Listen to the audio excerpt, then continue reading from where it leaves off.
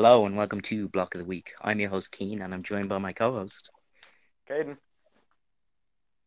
Today we are And joined by a very special guest, YouTube and filmmaker Stellar Sean. He's a big deal in the Irish filmmaking and just young inspiration scene in Ireland. So yeah, we are delighted to have him on today. Cheers. I'm chuffed to be here. Thank you so much for having me on. It's an absolute pleasure, and can't wait to dig into this. Cheers. Of course, yeah. So obviously thank you, as we mentioned there, you're a filmmaker and YouTuber. So filmmaking is probably like the primary thing you're known for most of the time. Because Yeah. you make so many great films, and it's just I know you're just so good at it. Basically, I think it's like Thanks so much. Cheers. Thank you. basically yeah, it's great. So some of your previous films I loved, like Blood, Sweat and Tears, Rue, they were all great films. Like I loved watching them. I enjoyed it. Like when we did some research for this episode, I went back and watched them all, and again, it was just a joy. Had a nice movie now. Thank you, man. Thank you so much. Yeah, I think I kind of got a bit lucky with some of those early films. In all honesty, like if we were to look back at Brother, that's by far everyone's favorite out of the ones I've created, Yeah, and definitely. it's. I mean, really, like I don't think I wrote a script for that, but I don't remember like having to go through this really like rough editing process. And then when I took on later films, I was watching loads of videos about writing and editing your scripts, and so I really tried to take it quite seriously. But kind of sometimes I think it's a great example of how just sometimes taking it a bit easier than you usually would, like not taking yourself too seriously, is really like it's not the worst way to go Yeah, sometimes, and I think definitely. that's a great example of it. Yeah, exactly. That was a great film. All your old films, they have a certain charm to them. Even like movies nowadays, you can tell you've grown and you've like your stories get more in depth, more filming locations and such. But they still all have their own charm. It's not like one's better than the other. It's great Thank like you, that. dude. It really Thank is. you. I Was was it really enjoying as well. yeah, yeah, Just yeah. watching Broken Reflections, I was able to pick out like half the scenes and go, "Oh, that was filmed here. That was filmed there." It's really good they Yeah, use yeah, yeah. I got a lot yeah, of it's those really things. good Yeah. they use the local spots and yeah, no, definitely a couple of spots here and there I would have been able to pick out. Like I know, correct me if I'm wrong, but I'm pretty sure Wicklow Pier was featured. Oh yeah. Uh, Oh yeah. Around a couple of train stations. I'm pretty sure back at Greystones there was near the end That's of the the one. film. It That's was the used, one. yeah. Yeah, and I actually spotted one of my friends in the film, and it was actually really interesting. Oh no And I ended up way. sending. Yeah, yeah, no, yeah. She said that she was a really big fan of you, and she got like you asked her, do you want to be in it?" And she said, "Yeah," and she was really delighted about that, and it was really good that you're getting just like people from like the scene just getting involved, like you're getting everyone involved, not Cheers. Yeah, just like I mean, people that you know. It's really yeah, good. yeah, that's something I'm really trying to embrace with the films, as well, because it's such a great way to bring people together. Someone once said that this is paraphrasing, but one director once said, "I refuse to agree with the auteur theory," and the auteur theory is basically this idea of a director, really like running the show and being the center of everything and making the film what it is. But some director once said that he disagrees with it primarily because that like suggests that a film is made by one person, but filmmaking is actually an ensemble, and that's something I'm really trying to embrace more and more by bringing more people in, and it's way more fun that way.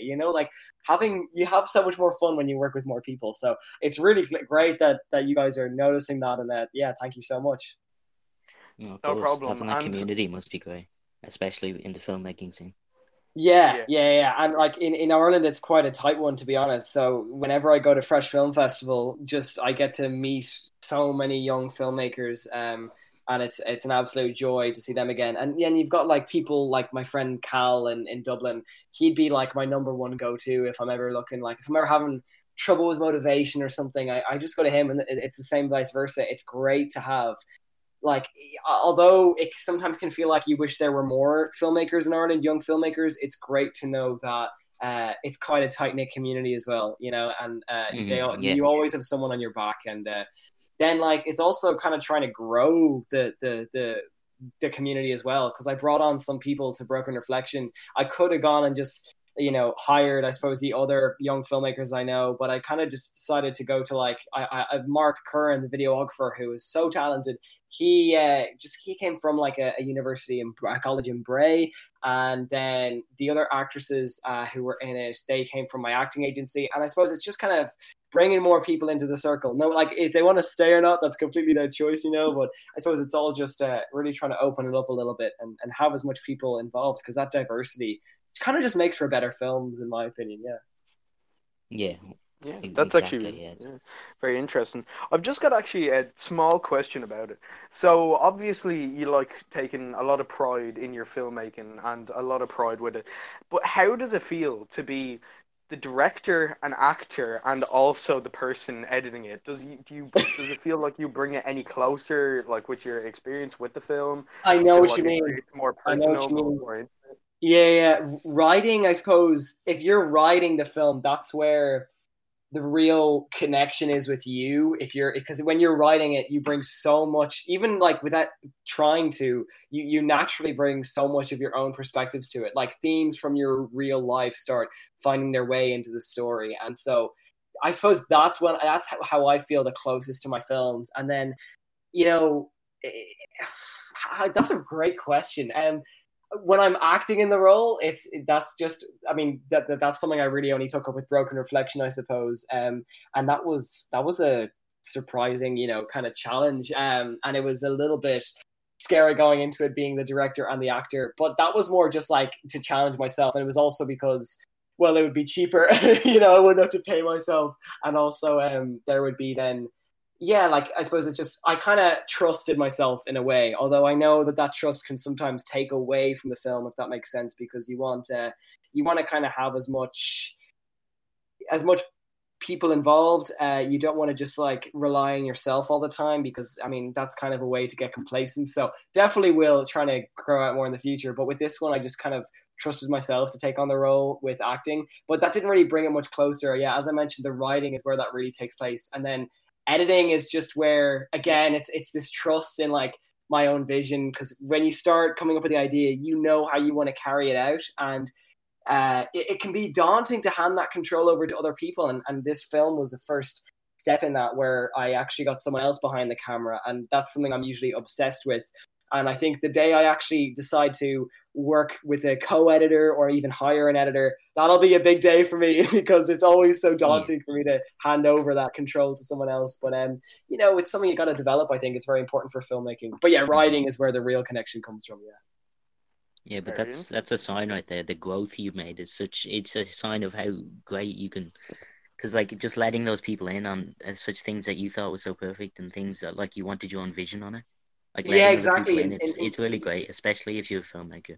Cheers, yeah, and going into it, that is exactly what I wanted to do. Like, even if I just forget the film itself, I knew going into it, like, okay, this is going to be a challenge if you're acting and directing at the same time, because writing it and editing it, like, they're tough to do all the same things, but they happen at different times. But writing and directing, I knew that was going to be a challenge, and it really wasn't too difficult. The main thing that I suppose was something that I felt was going to bring me forward as a filmmaker was hiring the musician and hiring the camera operator or a director of photography, and also hiring actors through an agency. Going into that process, like it felt like a big step up, but I'm very glad I did it. It was nowhere near as tough as I thought it would be. Everyone was so easy to work with, and it was really like smooth, and it's definitely something I'm glad I did. Now that fear is gone, and I'm able to work with more, musicians and DPs in the future, and actors as well. So definitely don't regret it. It's pushing yourself out of your comfort zone. It's by far the best way to kill complacency and to grow.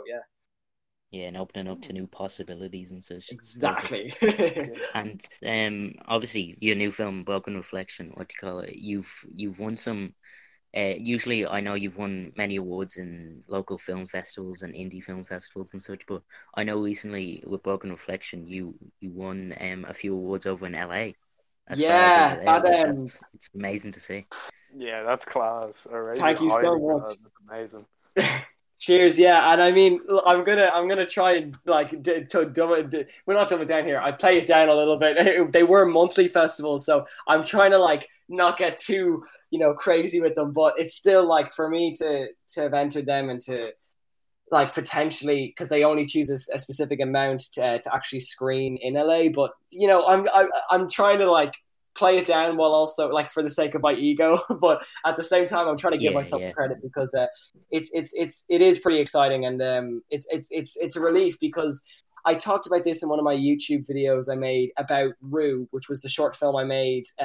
Well, it was basically the short film I had of last year, and it was the one that actually won me Ireland's Young Filmmaker of the Year in 2019. And with that film, I entered film festivals initially in about, I think it was July, and they literally like it got rejected by every single one. And some of them were really small, some of them were much bigger.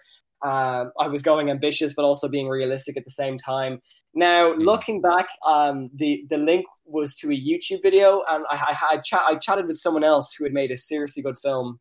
They did the same thing. They linked their film on Film Freeway through YouTube, and Film Freeway is the website where you enter these festivals. And if you link your film through YouTube, it seems that I'm not 100% sure, and this is not coming from any factual point of view, but I think it doesn't seem to, film festivals don't seem to like it as much, if you link it through YouTube. So that might have played a factor, but other than that, it did get rejected. And while it did then make it to other festivals later in the year through Fresh, so Fresh then sent it out to other festivals that I didn't enter myself, and it did find some success there. That initial experience of getting constant emails saying you've been rejected, they were tough to see. And so to have released Broken Reflection publicly in in the end of May, and to have like I think it's 4 selections and 3 awards now is really, really exciting. And I'm definitely not getting carried away, because I am again taking into account they're only monthly festivals, etc., and they were awards for being a young filmmaker. But it's nice, I suppose, to see you're getting somewhere with it. And I'm just finally glad I getting didn't give up recognition. when I saw those rejections. I'm glad I kept going. You know what I mean? Yeah, that's What a would have great been story the to hear. main thing to keep you going, or what would have been main reason, main people, main like statistics, or was it just that blind hope that maybe one day you would have just got that one email back and you're just waiting for that one day that would have been the success?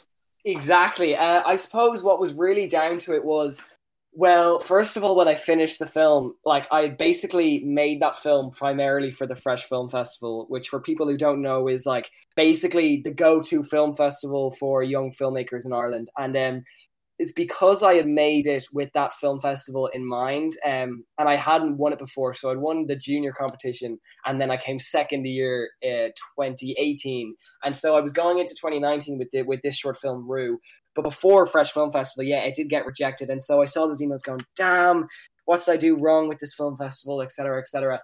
And actually, what I decided to do was, and I can't believe I just forgot to mention that there. I finished the film in June, entered it, and I got rejected, and I put a lot of money into entering it. And then it was December, actually 26th, so Stevens' Day, I decided to sit down and re-edit it. And I was kind of like messing about with the film all through December, just trying to make it a little bit more fast, a little bit more entertaining. And then come December 26th, I said, all right, this is it. I've changed it up. I've tried to make it a bit more entertaining. Let's enter it to Fresh Film Festival. And with that film festival in mind, that was always like a light of hope for me. And then when March came along and I won, that was kind of the motivator. So I suppose I'd made the film knowing that I was always going to enter that festival. And so the other film festivals that I got rejected from were more just like, they were little blows, but I was always going to stay on that track until the Fresh Film Festival. And then when I got first place there, that was like, okay, now we got momentum again. And when it won Fresh, they basically sent it out to ones in Germany and Norway and actually a whole lot of other places, and I didn't get to attend all of them. I did get to go to Germany, which was incredible. But they found success there, and all of that was a great enough motivation to say, okay, I can do this. And I say, sorry, I'm kind of blabbering here, but I do usually say that all of the motivation comes from within, and it's all internal validation, and all of that is great, without a doubt, and it is true, but it's true to a certain extent. All of those things are going to like the rejections and the low statistics, etc., they are going to kind of like, they are going to take away from your confidence and discourage you no matter what. And you can have like just that confidence to keep going, no matter what. But it's okay to accept those blows as well, and that they're always going to happen. But you have to have faith that one day the good thing will happen again, the piece of luck. And while film festivals definitely aren't everything, and they do not define you or your ability whatsoever, they are nice reminders that you are doing good, but they can also be nice reminders that you can probably work a little harder. And I think, if anything, they're just a good like identification of whether or not you can actually try and make it in this industry. And so when I got rejected by them, I said, okay, I'm going to up my game. And when I changed it around a bit, I suppose, it entered. So, learned a lesson from it. Yeah. Mm-hmm. Definitely, That's definitely. really good. Yeah. Yeah, It's good that you've for your understood how to take it in, like you've understand how to actually definitely progress and go from grow like from it. grow, like just completely take it in your stride and not letting it put you down. Like it Exactly. might have got Yeah. for a bit, but still, you still have to keep going. And that captured it exactly there, like how it lets you down for a little bit. Like that first day when you get the email, it's really, I mean, it's not too depressing or anything, but you do kind of get it, and it's a bit of a knock to your confidence. But like, as soon as you kind of freshen up again and you realize that is just one festival and that is just one judge saying that some other films were better than yours, as soon as you kind of get that clarity again, it's very easy to keep going. And I think as long as you have your real motives in filmmaking based on entertaining people and actually having an impact, if you have your like values set there, then film festivals, as I say, what I was trying to get at actually in my last like little speech there was that film festivals should only ever be a bonus really to making the film, and making the film isn't always the most enjoyable experience, but releasing it and seeing how it impacts people, that's what counts. And so film festivals should only ever be a bonus, and as long as you have that in mind, you should always be able to keep going, I think. Mm-hmm. Yeah, and obviously you've great stories from YouTube and filmmaking, but how did this all start? Like when did you originally get the idea or like get the inspiration to start your filmmaking or YouTube and such? Great question. Yeah, I think it all really started with, well, the main thing was wanting to be a filmmaker when I grew up, but I had no idea where to start at first. I was like anybody else who had no camera, no nothing, and I was on the films. Well, it was on the set of a Tesco commercial back in, let me see, 2004, around 2011 I think it was 2011 or 2010. I was on a Tesco commercial. I think I was 8 or 7 years old, and I was completely mesmerized by the set. And I always use that same term. I was completely mesmerized by everything, the atmosphere. And as soon as I left that shoot, I said, that is what I want my life to be like, because I was just so obsessed with the cameras, so obsessed with the excitement beforehand, and the buzz, the community. It was great, and I really loved that. And so when I went home that day and I said, right, I'm going to watch as much YouTube video as possible. I'm really going to try and take this seriously. But at the same time, acting was always at the forefront of my mind. But then over time, I started acting in more and more things. And the more I acted, the more I kind of got more interested in behind the camera. And so over the years, I was watching YouTube videos from channels like Film Riot and podcasts. Well, not podcasts, but like I was trying to take in everything that you could about behind the scenes filmmaking and the purpose of filmmaking, etc. And eventually my dad joined me as I was acting on a short film just here in Wicklow, and they were filming it with a DSLR, which, for people who don't know, it's basically like the camera you have before a cinema camera. And for us to see a film being shot on something that wasn't a cinema camera blew our minds. And I couldn't believe the quality they were getting off of this small camera. And so my dad went home, and he really likes taking photos like recreationally. And so he made a photo. He bought the camera even. And since that day, I think it's been like all steam ahead. Go, like I've just been taking it as seriously as possible. Made little films with iMovie on my iPod, and got a camcorder for Christmas. Just made home videos with that. And then one summer 2016, I was obsessed with Casey Neistat. I was obsessed with bloggers even on YouTube. And I said, right, I'm going to make my own YouTube channel. This is going to be the day. And I had already made like stop motion animations on YouTube, etc. But I'd never actually done this before, where I was, like putting my face out there. And so I just uploaded my first video. It was like this, like how my channel, where's my channel's going to go, etc. That kind of like first content vibes. And I kind of just loved the process of making it and sharing it. I found it very exciting, and I kept going at that. And then just heading into the end of 2016, I was in school in my first year of secondary school, and I walked by the art classroom and I saw a poster for the Fresh Film Festival junior and senior competition, and I realized I was still eligible to enter the junior competition. And I'd made short films before with my friends, but they never went anywhere. They never went on YouTube. They were literally just for our own entertainment. And so I said, right, I'm going to make a short film. I'm going to make it by this deadline, and let's just see what happens. And so I filmed a whole short film with my friend.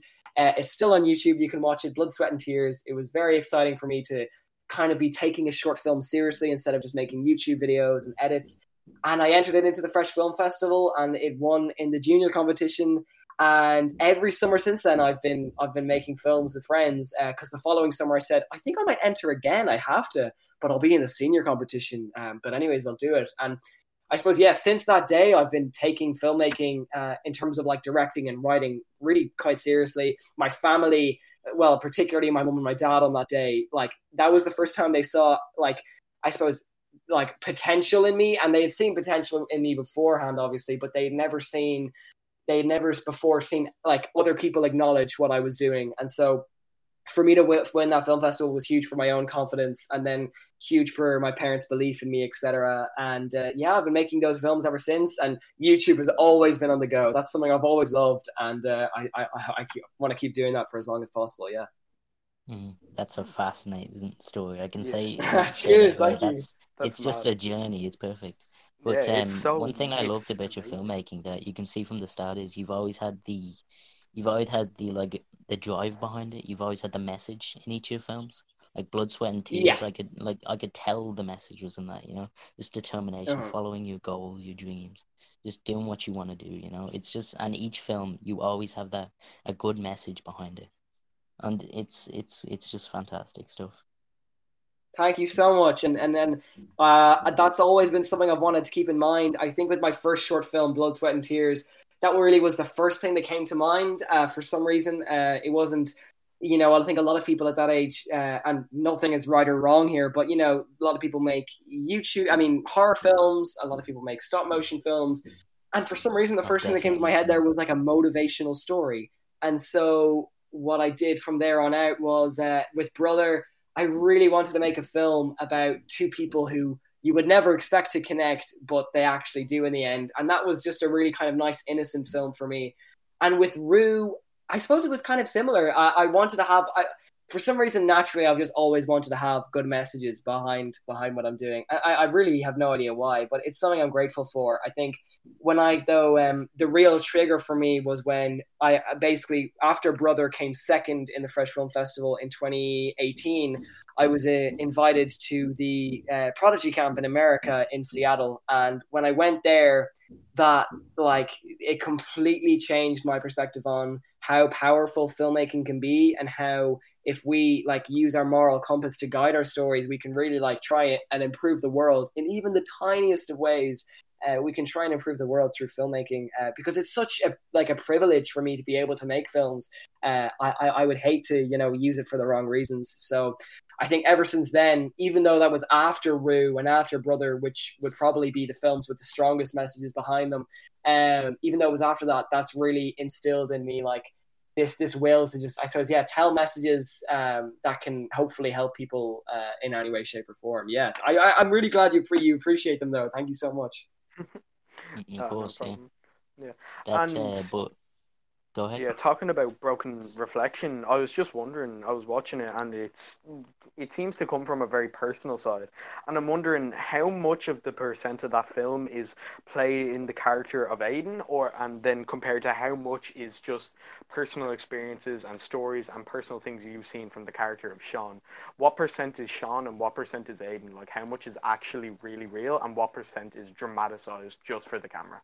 What a golden question. That is, jeez, that's a good one. Let's see. Wow, that was a banger. Let's say, I would have to say honestly, like, I suppose because I wrote it, it would honestly probably be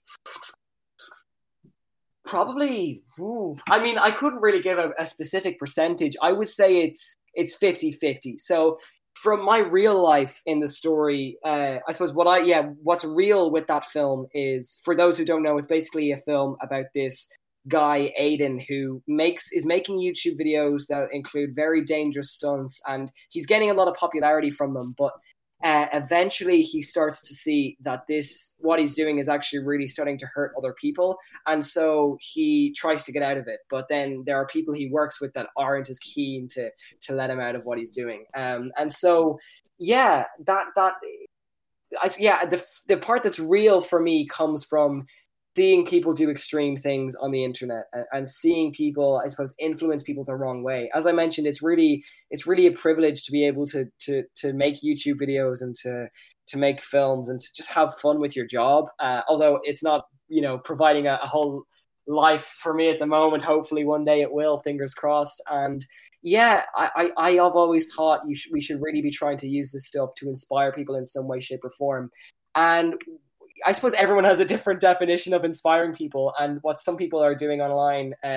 Although their content, is cool to watch, etc., I think it can definitely be taken the wrong way. And that's kind of what I started to see on YouTube. A lot of these, I mean, it's no doubt that, never mind the stunts online, but just the extreme content is what gets the most amount of views. And at the time of writing it, I was really trying to ground the stories I was telling on YouTube. I was trying to make them more, connect, like more relatable and more meaningful.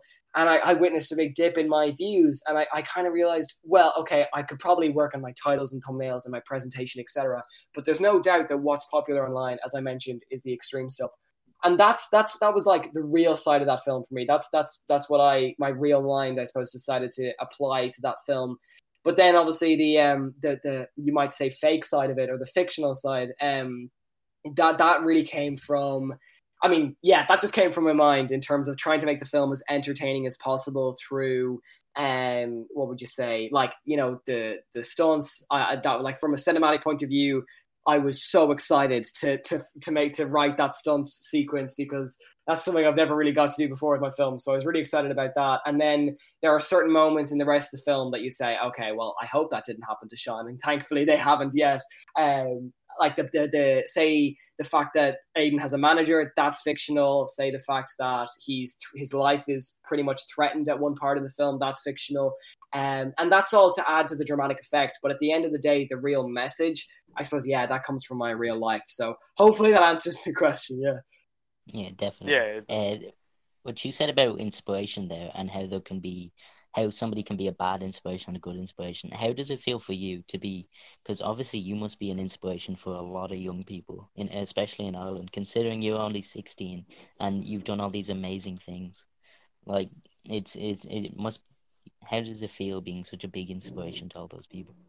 Well, first of all, thank you so much for that. I suppose, wow, great question. I literally say that to every question on a podcast, so my bad, but it really is a great question. I suppose it feels like it's just an honor. You know what I mean? It's something that never actually hits me. A lot of people have said it to me before, and it means so much to me that they reach out to me and say that, but I never actually, it never really hits me, and I never leave going, wow, I really do inspire people. And it definitely is a confidence booster, but it's something that I can't wrap my head around. You know what I mean? I suppose at the end of the day, it just hovers over you, and you never. Yeah, exactly. That's the kind of thing. It's really cool, and I really appreciate it when people say it to me. But again, it's something I really can't believe, because all the stuff I'm posting online and all the stuff I'm doing, it really just kind of feels like the stuff I should be doing. I feel I naturally gravitate towards the content I make on YouTube, and I naturally gravitate towards just making films, no matter what age I am, etc. And I'm just loving doing it. And for people to then reach out and say, that put me in a really good mood, or that really inspired me, or I picked up this new thing because you did that. When I read those messages, it's so exciting. But again, at the end of the day, I'm kind of just doing my thing, and it means the world that people can be inspired by that. But yeah, I think it's a bonus. It's like film festivals to filmmaking. It's a great bonus of the work that I do. But I don't really know how to look at it. It's just a great bonus. Yeah, it's a great bonus. Yeah, definitely, definitely. It's well deserved, but a lot of people can't really see it. They just take it in their stride, which is great. I think that's what you're doing, and it's great stuff. Great Cheers. to see. Thank you so much, Keith. Course. And lately, well, you talked about your YouTube content there and content you put out that you personally enjoy. Recently, you've done a lot more philosophically themed episodes, existential, privilege. Yeah. I've seen with some of them, and I've really enjoyed them. They're very interesting. Thing you know what you're talking about, and yeah, it's just great to see. It's just where did the inspiration for that come from?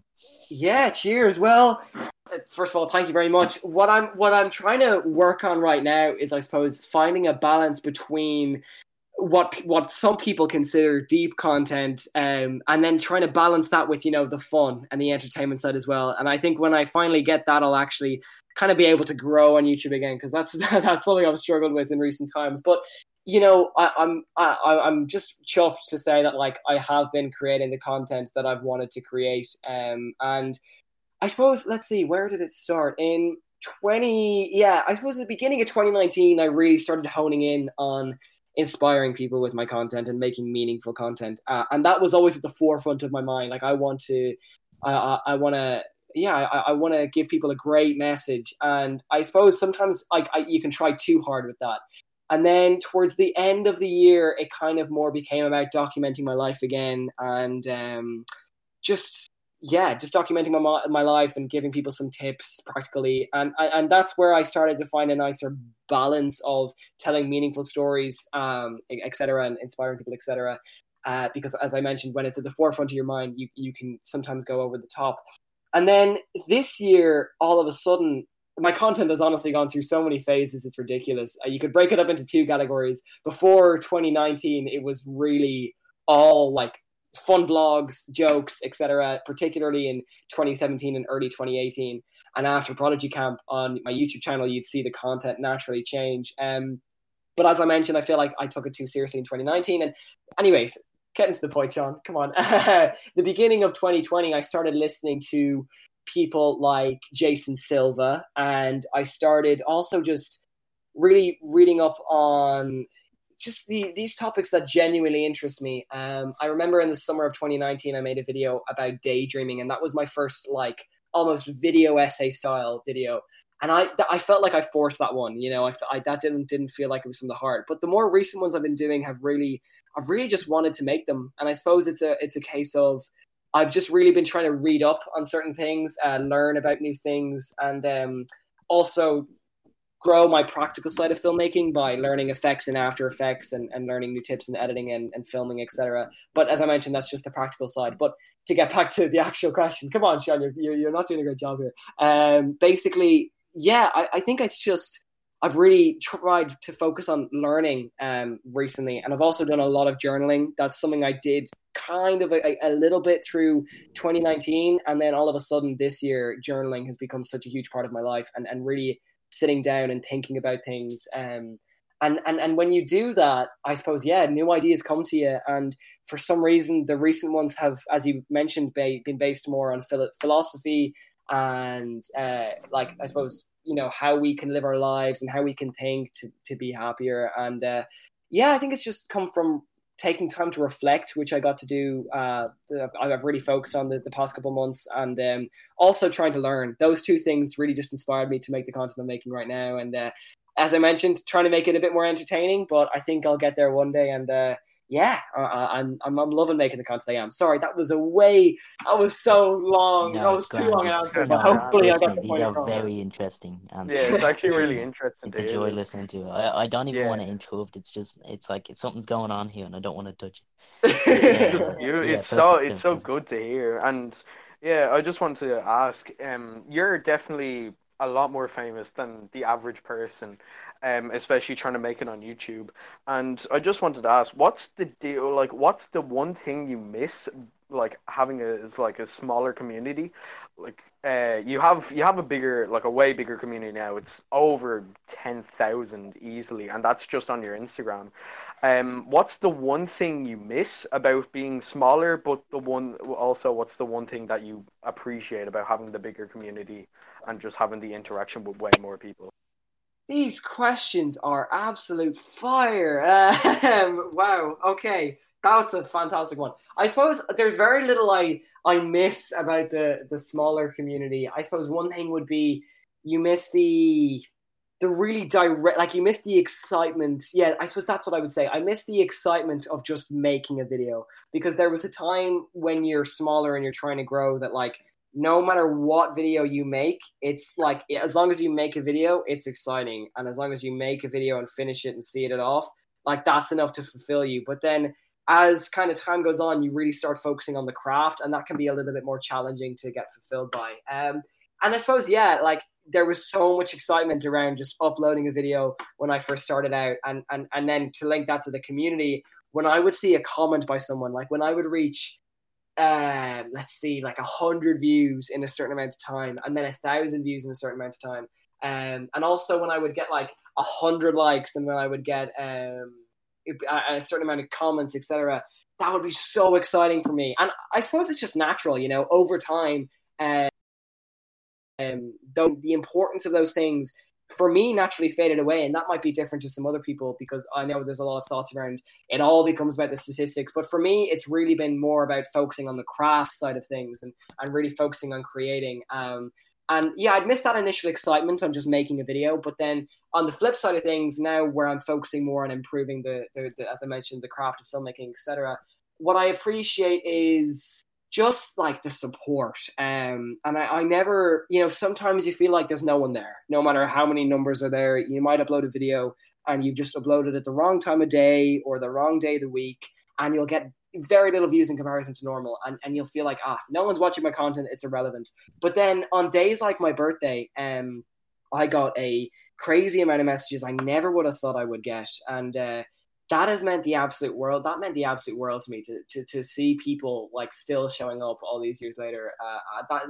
That support is fantastic, and that's something I really really value about I suppose, yeah, just growing. And I think that's the one thing that just happens more people appreciate your content, even though sometimes you think it sucks yourself. Other people would reach out to you and send you a message on Instagram, or even stop you in the street. And they talk to you about your content, and they go to your events, etc. And that kind of support, you can't put a price tag on it. You can't put a certain value on it. And it's something you don't know that you don't have, but, you know, like, you would know if you didn't have it now. So at the beginning, I had no idea what it'd be like for that to happen. And I'm definitely no, you know, Brad Pitt or anything like that, but the support is still there, and it's just something I really appreciate, to always have people to fall back on. I suppose that's what I love so much about the current phase I'm at. But you know, hopefully we can grow it. But at the end of the day, as I mentioned, like film festivals, it's not about the numbers. It's really about the content and the individual people you can impact. So I was focusing on continuing to create. It's good. No, it's perfect. What do you call it? As you said there, building that community, especially organically, it grows naturally by itself at one point. And it's just great, because then you have all these dedicated fans, not just there for the views or the clicks, or if you're popular or trending or something like that, they're there for the content. Exactly, and that's something you start to notice over time. Like recently, I can't hide it. You know, there's been a dip in the views and the content, and I'm working on growing it again. But you have like this group of, let's say, you know, at my point where I'm at right now, it's about 20 people or 30 people who you see comment and you see reach out to you on every single video. And that just is absolutely insane. And as you mentioned, like, you grow those people that will come no matter what. And that just means the world. Yeah. Yeah, definitely. And they'll be there for all your mistakes and stuff. It's just great to have that Exactly. dedicated community, especially in such a small, like especially for your filmmaking and such on YouTube. If you have a dedicated fan base, that's very good, because that's a very new thing, especially since you're a young filmmaker. It's good to have that dedicated community to fall back on. Yeah, So exactly. great You know, stuff, you can rely on them to be there when you create a new thing or to support you on a new project, and it's a blessing, honestly. Like, I'm just so fortunate to have that, and yeah, I just appreciate it. You know. Definitely, yeah. And speaking of you, what would you say? Young filmmaker, obviously. So you direct a lot of the movies. You direct most of them. All the the main movies were Blood, Sweat and Tears. You directed them. So is there any other underrated and maybe young directors or just underrated overall that you really enjoy that you don't Oh, think I get enough think spotlight? cannot wait to answer this question.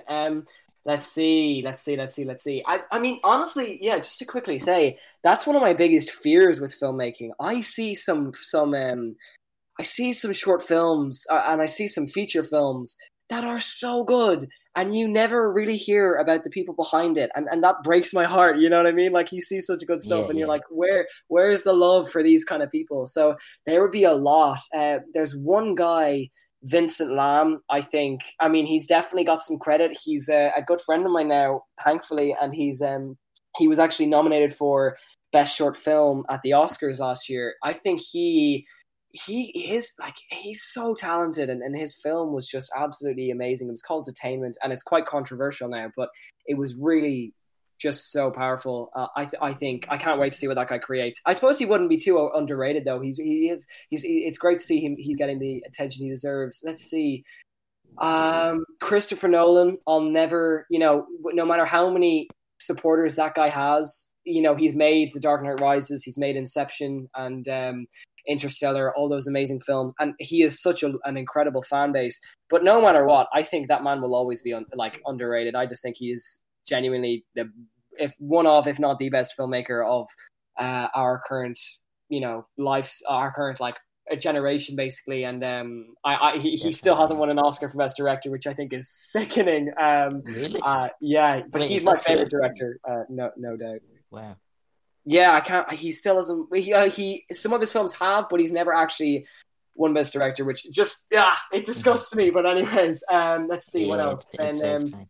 Ava DuVernay, she's growing, but I think she is so underrated. So she directed the Netflix series When They See Us, which you may have seen, and that was one of the most moving and powerful things I've ever seen. It was basically a limited series, I should say, on Netflix, and it was absolutely fantastic. It was some of the best filmmaking I've genuinely ever seen, and I think she's very underrated, but I can't see where she's going to go because I can't wait to see where she's going to go. She's really got a fantastic way ahead of her. Honestly, you asked me that question, and now I'm just thinking I should really open my eyes more to filmmaking because there are so many underrated filmmakers out there, and I'm working so much on creating. I suppose I don't take enough time to really appreciate the actual the creators out there. So those would be like the three people that really come to my mind. But at the same time, they're established. But if we were to look at let's say the Irish filmmakers, I think there's Cal Arnold.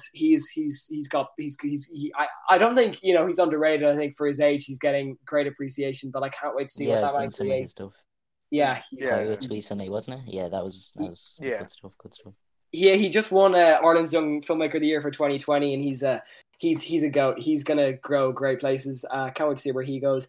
But there are some people working in IADT, for example, who I think again, I don't know if underrated would be the right word, but it's just I'm very excited for their future. Yeah, but Cal, I just can't wait to see where he goes. He'd be my number Definitely, yeah. one young Irish filmmaker. There's a guy called Kevin as well. I'm not sure of his second name, but he's Kevin Films, I think is his Instagram name, and he's going to start killing it as well. I can sense it already. And there's so many other photographers and videographers coming up through the ranks in Ireland. It's really a growing thing. But yeah, he'd be Cal, and Cal would be my number one young Irish filmmaker. And in terms of directors around the world, who people might know of, we've got Vincent Lam, Ava DuVernay, and Christopher Nolan. And people might say Christopher Nolan is far from underrated, but when he wins that Oscar, I'll say he's got what he deserves. That'll be the day. Yeah. Yeah.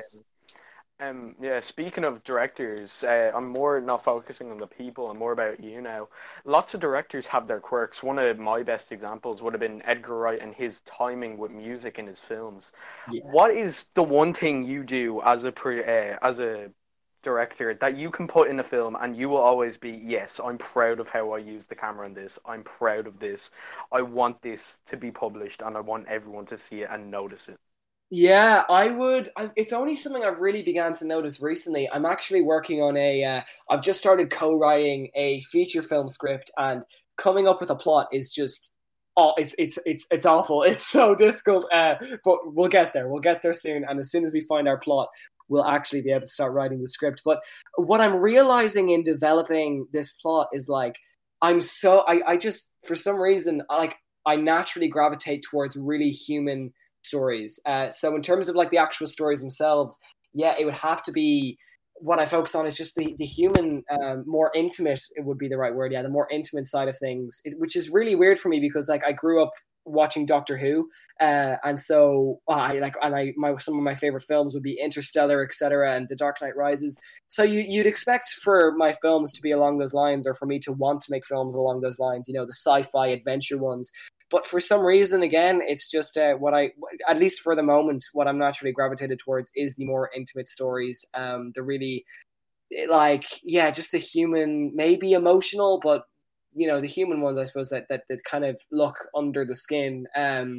That's what I'm naturally gravitated towards in the story, and maybe in visuals, it would have to be at least something I've took on recently with my short films. I just love really tight shots. I love like shots of the face. You know what I mean? I suppose like blurred backgrounds, really tight shots. They're my kind of go-to. And while I would like to start kind of implementing more wide angles, for some reason that those tight shots on the faces with the blurred backgrounds, there's something about them that I find is not only so cinematic, but when you color grade it the right way and when you mix it with music the right way, those shots can be so powerful. And some of the best stuff I've seen in films have been those types of shots. So those two things are what I'm naturally gravitated towards, both the human stories, the intimate stories, and then, yeah, tight close-ups are. Those would be my two things that I just like love to include all the time.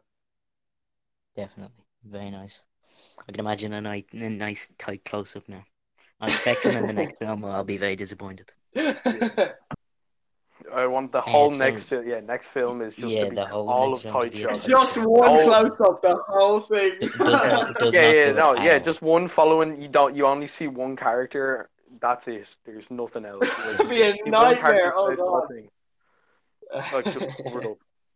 Yeah. So I know you've taken a lot of trips, either with films or personal. You've gone to places like Spain, Tokyo, Germany, and they're great places, obviously. And I just wanted to see what you thought of them, or if you have any interesting stories from those places. Yeah, honestly, the number one thing I'd have to go with would be Salamanca, in Spain. So, like, I'm very fortunate. I've been able to travel to some crazy places since I was young. A lot of places in America, etc. Again, just very lucky in that regard. And I always felt like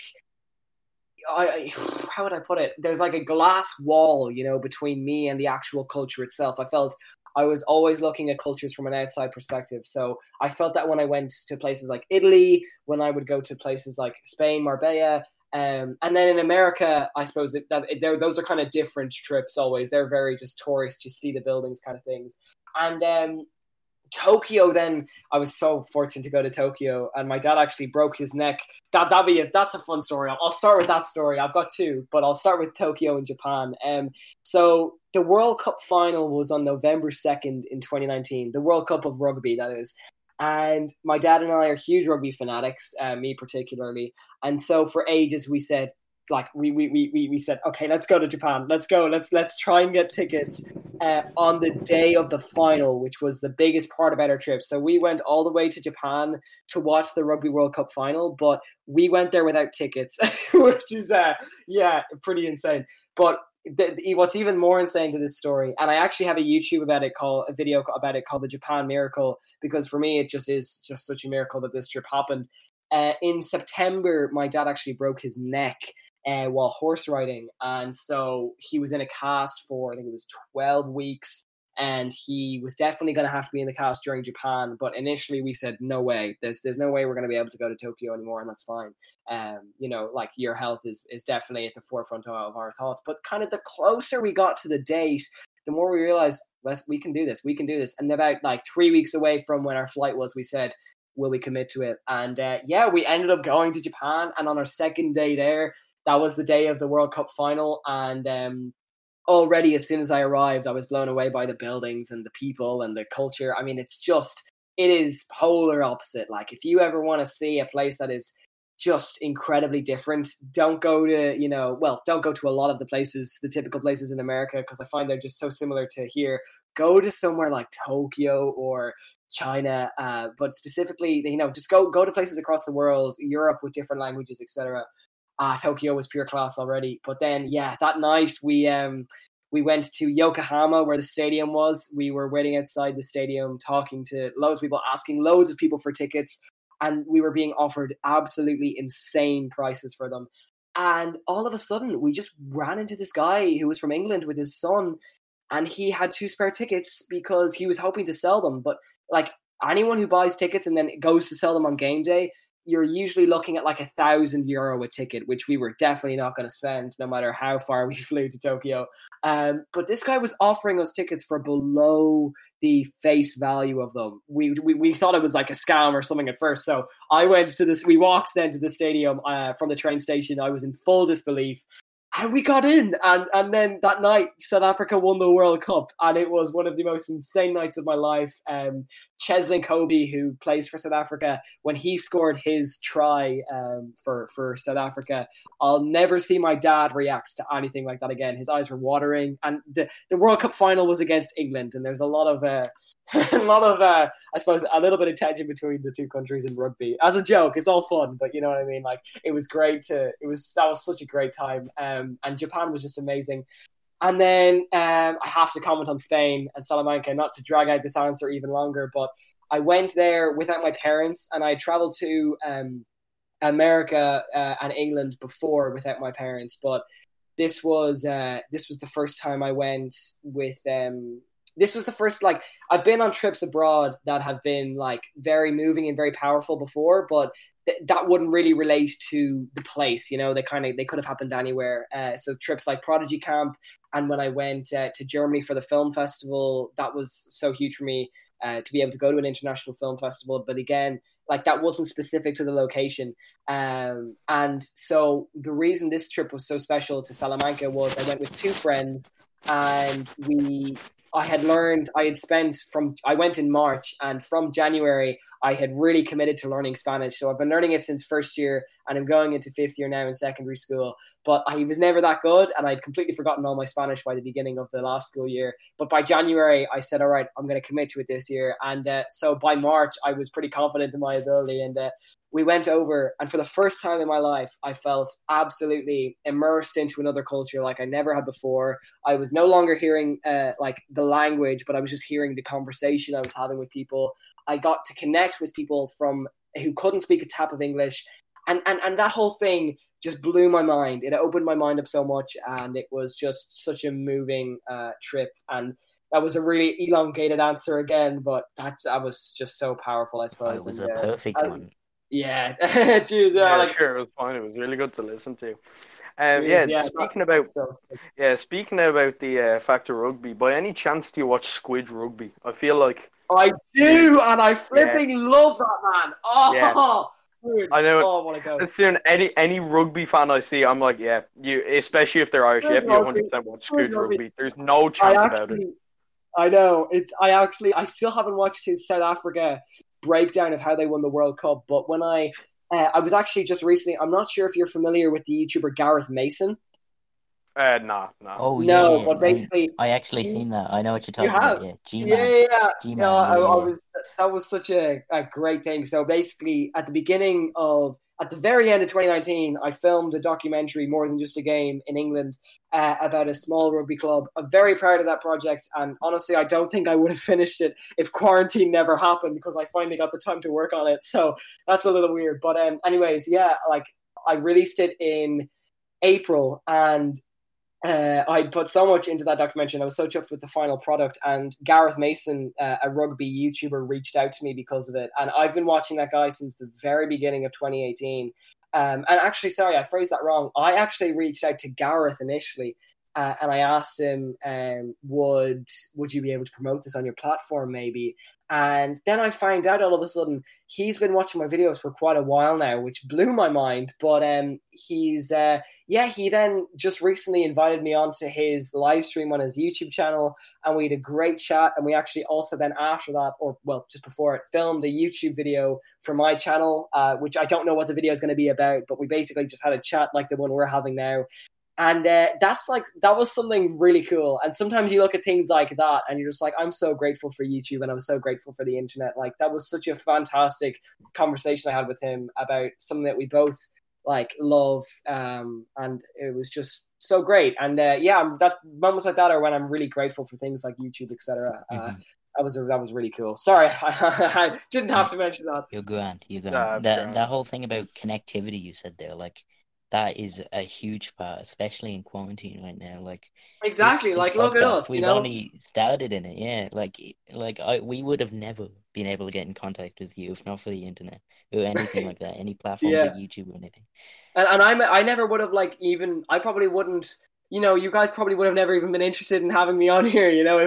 If things like YouTube and the internet didn't exist. So we're really in such a.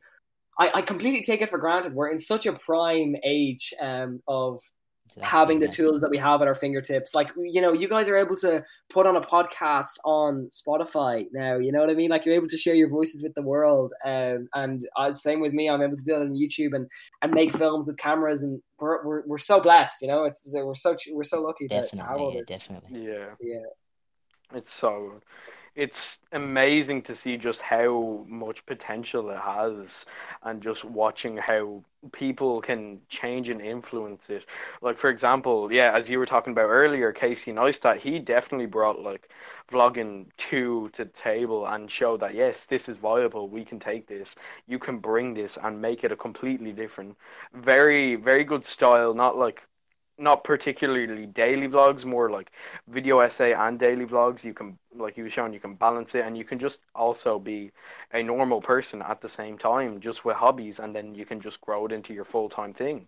It's amazing. It's insane. Casey completely changed the game. We all owe him a massive one, because he really did just completely change what it meant to make YouTube videos. So shout out to Casey Neistat. What a goat. Yeah, shout out to Cal Arnold too for running up to his car and saying thank you to him. If Cal didn't do that, I probably would have never got the chance. That's another crazy story. I'll keep this short, but we spent the whole day trying to meet Casey Neistat at an event he was at in Dublin, and we literally we were there from, what was it, 1 o'clock until 5, I think it was. And we were just walking around the outside of the building, had no chance. And we were actually told that we'd be let in with passes and everything, but we never actually were. And so when, I think we were, but we were never actually. Then we were basically misguided information on that we'd be able to meet Casey Neistat, which is understandable. It wouldn't have looked great in the company if they let 12 or 10 15-year-olds and 20-year-olds walk into and just with their cameras to film Casey Neistat. So basically, we were waiting outside the building for him for ages, and eventually my dad just said, "Look, we've got to go." So we got in my uncle's car. My uncle was there as well. We got in his car and we drove across the bridge that was beside the big building, and this is just beside the Liffey. And then we turn left. We head up to a traffic light, and the traffic light is red. So we stop, and there's a huge series of cars. And my uncle just looks in his rearview mirror and just looks behind me and looks behind at me and says, "Get out." I get out of the car and I look behind me, and there is Cal, Cian, Thomas, all the YouTubers I film with, all sprinting towards this car. And we had all spent the day looking for Casey. And I said, this has to be him. The car behind us, I'm not joking, the car behind our one is Casey Neistat's. So it wasn't his actual car, but he was in that car, and he got out, he said hi to us, he said stay stellar, and he put Cal in his vlog the next day. What a flipping goat, Casey. Definitely, that's a class story. That's a miracle. That's amazing. That one on the phone. That's mad. It's that would have been so tiny for him. It's such a tiny gesture for him. But then considering how, it's genuinely, he just anyone can do that. Anyone can hop out, say hi, put you in a video. Like that's simple. Like that's what like me and my mates do anytime we go out. But just to think how much that can have an impact on is mad. And then like you're thinking, oh yeah, it's such a small thing to do. You've probably done the same. You've probably said hi to a couple of your fans before and been like, oh, what's the story? Like, how are you? Like, what's going on? And still, it's just mad. Like they're getting really excited, and it's just amazing to see how much of an impact you can have just by saying a couple of words. Yeah, Not even on literally. a screen to tens of thousands of people. It's just a couple of words to one person in person. Exactly. One thing I wanted to ask you about was not as much now, but more earlier in the year, or more 2019. How did you manage balancing like more schoolwork with work? Because I've seen it said a lot of times that you do all these amazing things while still in school and still doing all this work, Yeah, especially in such a high especially in fifth year even. Like yeah, all that work yeah. you must be getting. Like It's how is that? How do you manage that? it's a little bit overwhelming sometimes, without a doubt. Especially Definitely, I since can now imagine. I'm really trying to like up the YouTube game in terms of like I'm really putting way more focus on the editing and the production quality, and so they take a little bit longer to make. And yeah, like it can be tough sometimes, and I'll probably have to like weigh off a little bit in fifth year, and that's why I was so grateful for fourth year, because I was able to make a documentary during the year. I was able to make a short film during the year, and also keep up YouTube and work client videos, and that's all stuff like I never would have thought I'd be able to actually do during a school year. So fourth year, which for people who aren't Irish is a year where you have a lot more freedom to do your own thing. That changed the game for me really, and it really opened up a lot of opportunities. But in third year, I suppose would be the best example of keeping up school while making YouTube videos. And I suppose the beginning of third year was for some reason like for me personally, looking back, it was like my best spree of videos. I was just really chuffed with all of the content I made, and people were really liking it as well. And yeah, like that was a great ride. But then, kind of the second half of the year, it was, and I don't think it's a coincidence that the more I studied, kind of like the less motivated I got with videos, just because I was able to think about them less. It kind of felt like I was making them just to like keep them up there. So time management was just like naturally something that came to me, because at the beginning of 2019, I had really focused on like good habits, like waking up early and structuring out your day, etc. Just like, so I got everything I needed to get done. And so like that wasn't too big the challenge. And for anyone looking to really like build those skills, I recommend checking out a channel called Matt Diavella. That guy has helped me out so much with building those habits that really helped me out that during that period. But yeah, to go back to the question, it is it's not too bad like balancing time, although obviously I can't make a short film during the year, or I can't make a documentary during the year. I'm able to make promotional videos every now and again, and I'm able to make YouTube videos probably once every 2 weeks during a really intense year like that. But yeah, where was I going with that? Oh yeah, but unfortunately, when you do a lot of the when you're doing a lot of the studying, etc., and you're also trying to like create stories, rather than just vlog your days. If you're really trying to create stories about certain things, you have to focus a little bit more on the writing, and also you have to be inspired, and during that time, I found that inspiration quite difficult, just with how much I was studying. But then at the same time, that was a great time for me personally. I had a lot of great memories from that time. So it's kind of just a balance, You really not only is it about time, but it's also about just like mentally giving yourself sometimes the space to really think and develop ideas. Because I think what I did wrong at the time was I just focused on making a video and getting it out there. But now going into fifth year, what I'd focus on is going on more walks where I can just think about content that I'm going to make, or taking more time in the car, not to try practice Spanish, or not to just go on social media or watch a YouTube video, although all that stuff can be great. And obviously learning Spanish and watching YouTube videos can offer so much value. Sometimes it's good to just like, let your mind kind of breathe, as I like to say. And I think if I try and do more of that in fifth year, hopefully my creativity won't kind of like shimmer away like it seemed to in third year. But yeah, sorry, I'm dragging this out, but it can be a tough balance. But I suppose it's just really down to time management if you want to get the videos done. What's really important to focus on though is keeping up the creativity and not letting that side of things die away. So that's just a balancing act, and putting effort into it. Yeah, it's great that you've actually continued to put effort into it, because obviously you've had hurdles of work coming at you.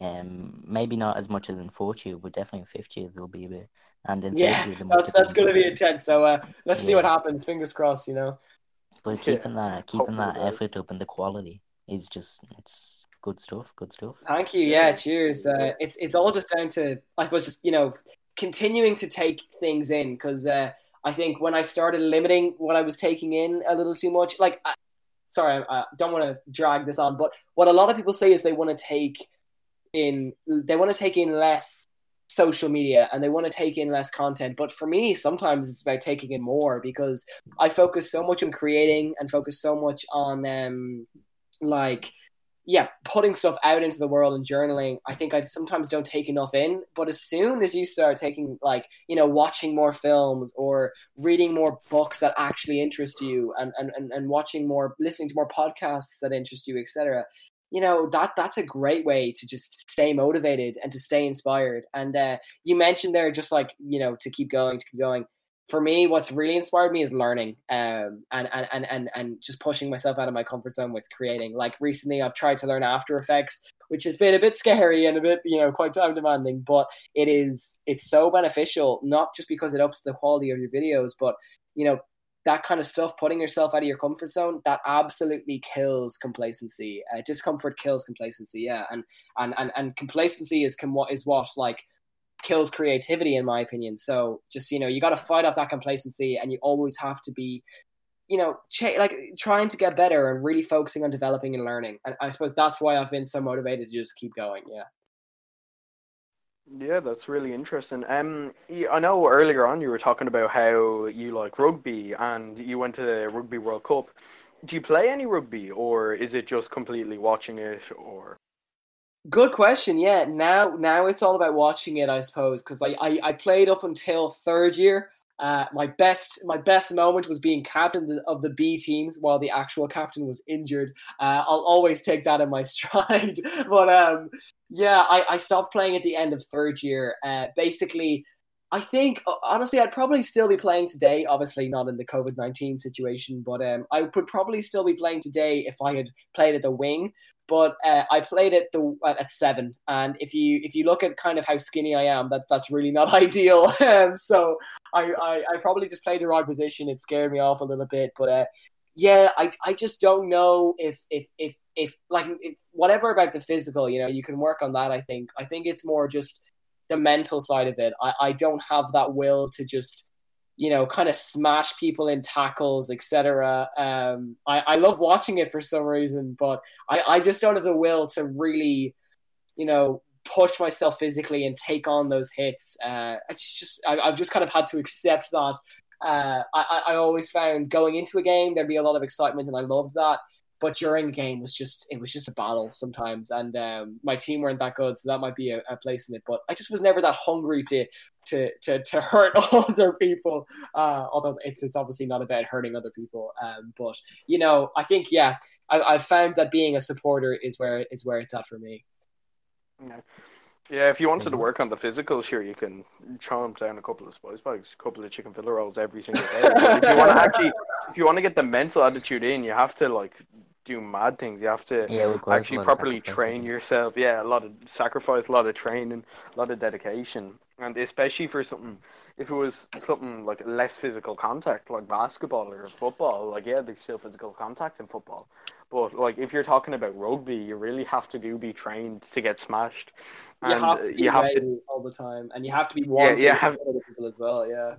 Yeah, you have to take the injuries in your stride. You can't just oh no, I hope this doesn't happen to me. You have to be I know I'm gonna get exactly. That was my weak spot. I always was going. I was like, if I saw someone coming towards me when I had the ball, I was out of there. I would pass out as quick as possible.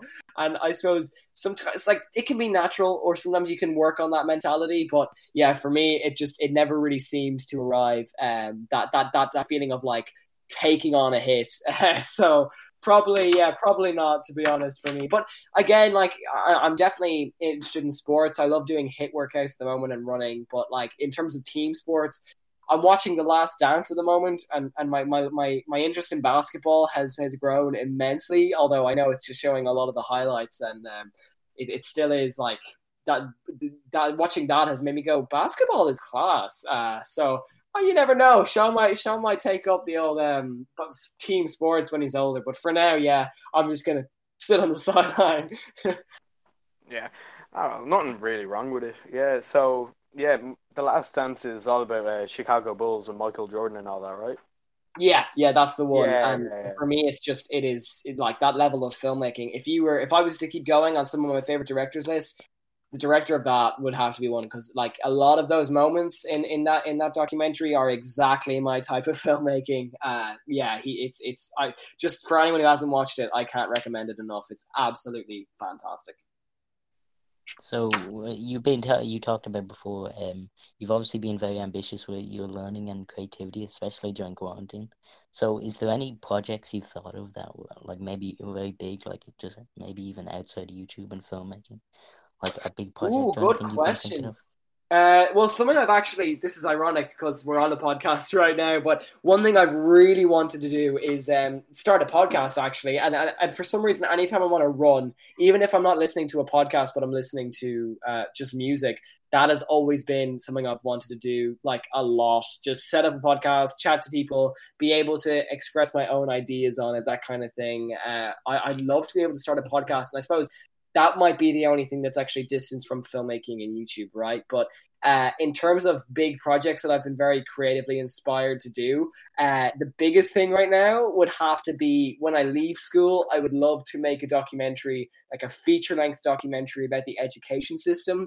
That's something that's That like would be something I'd interesting, really actually. like Yeah. to do. I have a lot of strong opinions on the education system here in Ireland, and the education system in a lot of places around the world, I suppose. So that's something I would love to do, kind of as soon as I leave. The reason I suppose I would be ambitious is because it'd be feature length, and I'd love to get some people on involved who just know what they're talking about, because I don't want to just be like this teenager who's just angry at the world in it. I want to Yeah, yeah. really have value in it. And the next thing, well, probably maybe the top thing for me at the moment that I'm working on is a feature film.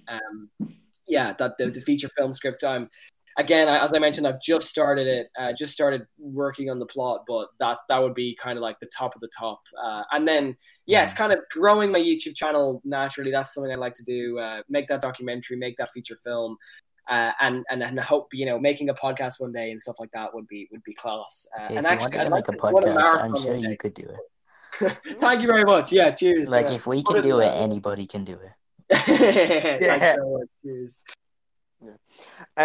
Just wondering, I know you're talking about runs, and you were saying you were listening to music on runs, and you went to a John Bellion concert, and so I presume you like John Bellion, and you've talked about it before. Oh, I can't stop smiling since you just mentioned his name. Him and AJR. Although, like, my dad has just infused a love for Bruce in me, that those two like musicians. So I know AJR is a band of three, although maybe five now you could consider it. But yeah, John Bellion and AJR, those guys inspire me so much. Their music is absolutely incredible. AJR, their music just really gets me psyched on life, and it really resonates with me. And then John Bellion, not only his music, it just really like gives me great perspective, but his actual creative process. There's a YouTube video about it. If you look up using voice as an instrument, that like his creative process is fascinating, and it's something I've actually tried to embrace with my YouTube filmmaking. So love those two guys, in to put it simply. And I don't always listen to music, I suppose, on podcasts. It's on runs. Sometimes it's podcasts, but I've tried music recently, and I've found I really, really enjoy it a good bit more. So it's great. Yeah, I love John Bellion. I don't blame you. I have pretty much all of the Human Condition tracks on my playlist, and I gotta say, just to round out the whole album as a whole, in my opinion, he does the best thing ever, where he just goes back all over his songs. From the album, he takes a bit in the from Hand every of single God. song. Yeah, and it just has such a nice finale to it, and it just leaves you like What a song. amazing. Like, such a great way to see off an album. That is exactly how I would see someone doing it. And actually, the band AJR did kind of a similar thing, but they did it at the beginning of their album, which was kind of cool. They gave a preview of everything, which was cool. But yeah, I love Hand of God. Great song. Yeah, I don't blame you. Yeah, there's loads of songs. I'm kind of yeah. Sometimes it'd just be I'm listening to music. I put on the playlist, and then I hear just the start of it, and I'm like, oh, yeah. Like it just goes so unnoticed. You can like forget about the song, and then when it starts playing again, you instantly just get lashed back with memories of like, oh yeah, I love this song. I remember when I listened to it. It just reminds me of this. It's so Literally good. great. Yeah. Fantastic. I love music. You have to say, just love Oh, music. Fantastic. music is easily one of the best tools for Class creativity. stuff. Yeah. Yeah. So you've talked about your projects, and I know, yeah, you're saying you've got a feature film script definitely in the works. Would you like to see any of the like not that your ideas for your short story films are bad as short stories, but I'm just wondering, would you like to take any of the short story film ideas and turn them into feature films and fully give them a good backstory, a good end, like not a good end, but like a good, really beefy and juicy story, like I know more exactly loads what of you mean. content? Yeah, Yeah, yeah. thanks. Yeah, Um, I didn't want to come off like bad or oh, anything. don't worry, But don't worry. No, no, no. I know exactly what you mean. 100%. Like, would I like to transform any of them into a feature film? Great question. The biggest number one thing that everyone has said to me has been Brother. And that's the one I could see myself really, because Rue is like quite a short, intimate story. I think that belongs in the short film. The same goes for Spark. The same goes for Blood, Sweat, and Tears. Broken Reflection and Brother, on the other hand, maybe particularly Broken Reflection, I think I could have I could have added a lot more elements into that film had it have been a feature length. So you never know. Maybe I'll return to a similar story one day. And for Brother, everyone would love a Brother too, where like they've grown up and they're meeting again. But for me, I wouldn't want to take away from like the magic of Brother, because like for me that's such a special film to look back on, to watch, even just creatively the work I put in behind it. And then if we would look at Broken Reflection, that's probably the number one I would consider. All the other ones I would like to kind of leave them where they're at. I suppose like I liked making them and I've moved on. But Broken Reflection, it's probably too early to say, to be honest, because I haven't got the clarity. But if it was going to be anyone that it would be Broken Reflection. But honestly, yeah, I suppose the main thing is I just love moving forward and being able to reflect on short films as their own thing. So it probably wouldn't happen, but you never know. You never know. Yeah, never say never. Yeah, that's good. Because again, like I've ended up watching Broken Reflection a couple of times, and there's so many little things you notice at the set. Like you're so focused on, for example, the first watch I was just purely focused on the story. Then it was, oh, where's this in this shot? And then the one thing that kind of got to me the most was right at the end when he meets, where Aiden meets the kid with a limp at the train station. I've just always wondered, and I want to ask you this now. Why does he smile? Does he feel like he's kind of closed this kind of loop that he had, that no one else will get injured, that he's like what's the thing, or is it just completely up for interpretation and just like that's how Well, he I feels? mean, yeah, great question. I suppose it. I mean, you'd like to think it's open for everyone to interpret themselves, but I love that was a point of focus for you. I 100% thought you were going to say the Three Wise Monkeys, which make a feature in it. That would be that's my favorite scene, apart from the ending. Okay, the ending is my favorite scene, but like the scene with the Three Wise Monkeys, where it's like the three monkeys on the shelf. That's basically hear no evil, see no evil, speak no evil, and I was really chuffed with that, and glad people recognized it. I was 100% thought you were going to say that one. It's really interesting to hear that you found the last one was interesting, and great to hear as well. I suppose where that came from me, this is so cool to talk about. I've never like talked about in detail about my short films before. Yeah, where that came from for me was, let me see, how would you phrase it? I suppose Aiden goes through this process in the film of absolutely like he starts off loving the ride of it all, but it's all about inspiring people, which we see when he's reading the comments of his short film of his YouTube videos. So he sees the views, he's like meh, and then he sees the comments and he's like, okay, let's keep doing this. And then he witnesses someone gets hurt by it, and his life actually gets threatened by what he's doing in the film. And all of these two events, and as well as hearing other people's opinions on what he's doing, they kind of accumulate and build up to a point where he says, I don't want to do this anymore. I either change the content I'm making or I just quit and start afresh. And he decides to really try and just get out of it. Like, never mind change his content, never mind try something new. He just wants to get out. And so the lead initially like laughs at him at the concept of him doing it. And then all of a sudden she realizes at the end, oh crap, he's going to do this. And so he's kind of, he's satisfied when he deletes his account. He's quite nervous about it. Yeah, he's satisfied when he deletes his account. But there's still something more in him when he does that. He doesn't feel, I suppose, without making it seem like this is the way it happened. I suppose the way which you could look at it would be perhaps Aiden, like he maybe did all of this, but there was still that one. He still never got to say sorry to that one kid who was inspired by Aiden. So basically what happens is Aiden, it puts out these dangerous stunts online, and one kid decides to watch it, and he re-injures his leg. He walks across this cliff, which Aiden walks across at the beginning, and he falls, and he damages his leg in a way that's completely permanent. And so what happened was, like, it basically causes a deformation, a malformation, although that can't, not very scientific behind there. But anyways, he's permanently injured in his leg, and Aiden knows this. So no matter what he does with deleting his account or, stepping away from the work he's doing, deleting all of his videos that have hurt these people, no matter all that stuff, he still can't really say sorry to this one kid. And so this one kid who is now permanently injured for the rest of his life because of what Aiden was promoting online. And so at the end of the film, when he sees, well, I'm going to call him Johnny because that's his name in real life. But when he sees Johnny again, he's who's an absolute genius of an actor, by the way. When he sees him and he sees him smile at him, like he doesn't see him start crying or look away or leave the train station. He sees this kid who he thought he hurt so much. He sees him smile at him, and for him, that just seals off the chapter. That says, okay, I've made up for the mistakes that I've made. And not everyone gets that opportunity in real life, but Aiden is grateful that he has got that opportunity. And I suppose you put it there at the beginning exactly how I would put it. He just gets to finally seal off this chapter of his life, knowing that he's done everything he can to do right. Yeah.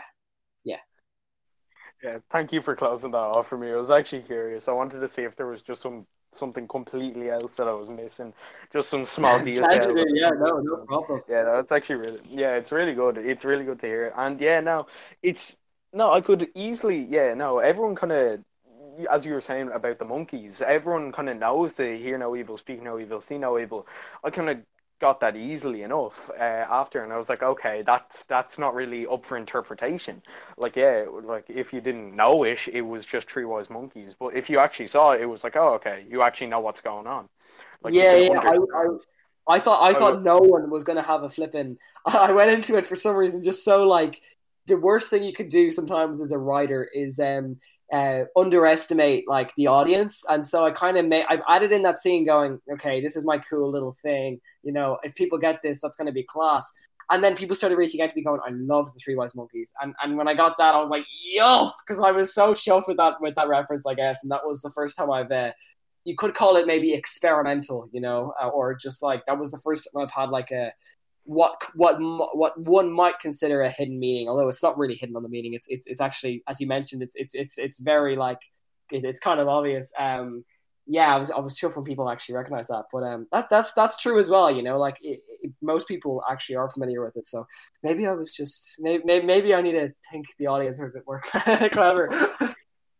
It's grand. Yeah, no, that's what I love seeing. It's like, because as well, it's like there's no point in for example, with that, he was just staring at it, really pondering, and then he realized this is what has happened. This is the real, like, this is really what has went on. like, this is what I've done. I should be following this code. That I shouldn't be doing all this evil. Exactly. I shouldn't be saying. So he takes it upon himself to go and just say, "All right, that's it. I'm gonna like take the monkey's advice, even though the monkeys aren't saying anything." It's very good to show and not tell, and that's exactly what you did there. And it doesn't go unnoticed. Trust me, loads of people will end up noticing it, and they will end up being, "Yep, this is good. This is very good. It's very I good." appreciate your appreciation. Thank you. No, no problem. It's just, yeah, no, it's amazing to see how, yeah, well it's done. It's just, I really, yeah, I want to see more kind of that, especially like just Mhm. small little details and they Yeah, all the kind of come nuance to together. meaning and Yeah, yeah, it's really good to see in filmmaking. It's lovely when they're all put together and it all just finally piles together. It's Cheers. Thank you. beautiful to watch. Thank you so No much. problem. Yeah. Yeah. okay, well, I think Think that about it. just about wraps it up. Unless Sean, you Yeah. have a topic, I'd be Yeah. And as well, if you haven't heard of Sean before, he's firstly, what are you doing? You should be getting on this.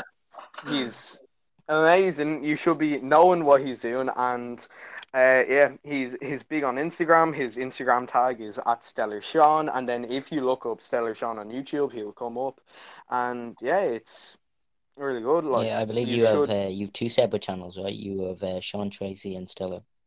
That's the way, One yeah. is So your Sean yeah, Tracy's yeah, for my short films, and like basically anything I don't present really goes on Sean Tracy, and then all of like the videos which I'm kind of the host of would be on Stellar. They're more like good my stuff. typical YouTube videos. Yeah, cheers. Yeah, yeah, we'll throw them in the bio anyway, just so Thank you people so can yeah, much find it for yeah, easy. that, yeah, Of guys. course, yeah. this And has yeah, been a is there pleasure. The any? episode. Yeah, This has thank you been so much. completely like great stuff. Basically, it's been great hearing everything from you. You're great at explaining things. Like there was no pauses or anything. You're just great. Yeah, Thank you. Yeah, it's really I can. good. I mean, I can. Yeah, you were kind of kicking yourself for rambling on too much, but you do realize this is a podcast, so we're staying Yeah, here for the rambling. So Oh, yeah, fair. Yeah, thank you so no, much. that's a good way of putting it. That makes me feel better. Thank you. Yeah, no, no, trust me, it's fine. The rambling was completely justified. We're actually glad yeah, because sometimes you'll have, yeah, like for example, you'll be going on and on and on, and it's really good to listen to, and it's really insightful. And so what if you go a bit off the topic, but then you have compare on the other side of the spectrum, people will just give you a straight answer, no kind of background talking, just being Yes like, and oh. no. I got you. Yeah, Yeah, yeah, and yeah. yeah, 100%. that's trust me, it's a lot easier to work with someone who talks like it talks more than normal than someone who talks less than normal. It's Yeah, so yeah. much easier. Yeah. It's like you have much more to it. So yeah, Thank thank you you. for that. It's yeah, Oh, yeah. you may kick yourself, but we're not kicking you. We're praising you. Trust me. Like absolute pleasure. Look, thank you so much. Thank you for having me. And I No, want of to say course, of to anyone course. who's listening, make sure you subscribe to these guys, whether it's on Spotify or all streaming platforms, wherever you guys are listening. Make sure you subscribe to these guys. This was a pleasure, guys, and I Thanks can very much. genuinely had such a great time, and I really appreciate that you guys appreciate the stuff that I'm making. It means a lot. So thank you, honestly. You Yeah, guys are us too, legends. man. To be able to talk to you is great stuff. Okay. yeah, it's really good. And especially, Yeah. yeah, thank you for like appreciating us enough and to like take us seriously and come on here and give us Oh, a really dude, good without a chat. Yeah, doubt. yeah, thank you so much. It's amazing. Like it's really good to hear from you, and it's good that we can talk to you as this content creator, but also just talk to you face to face and just Yeah. be like it's good to see the perspective of someone who is up on top at the same time, is very good in his league, but then also someone who can also just talk as down low and just a normal person. It's really Thank you good. so That's much. Thank you. yeah, You're legends. yeah, thank you. Appreciate that. Yeah, so yeah, and Okay. just check him out, See you, man. Have a please. great Like, day. yeah, Yeah, just have a great day. And I have a look forward great to day. whatever you have in store in future. Yeah. I'll Thank be you. noting. I'll be noting the release date for your film that you're writing. I'll be putting it down in the calendar, so I'll make sure I have to Well, go. I'll let you know as soon as I've got a release date. Thank Grand. you, guys. Stay safe and Christopher stay Nolan stellar. and You Stellar Sean. legends. Yeah. Yeah, stay You stellar. too, man. Stay solid. Cheers, lads. Thank you. Cheers.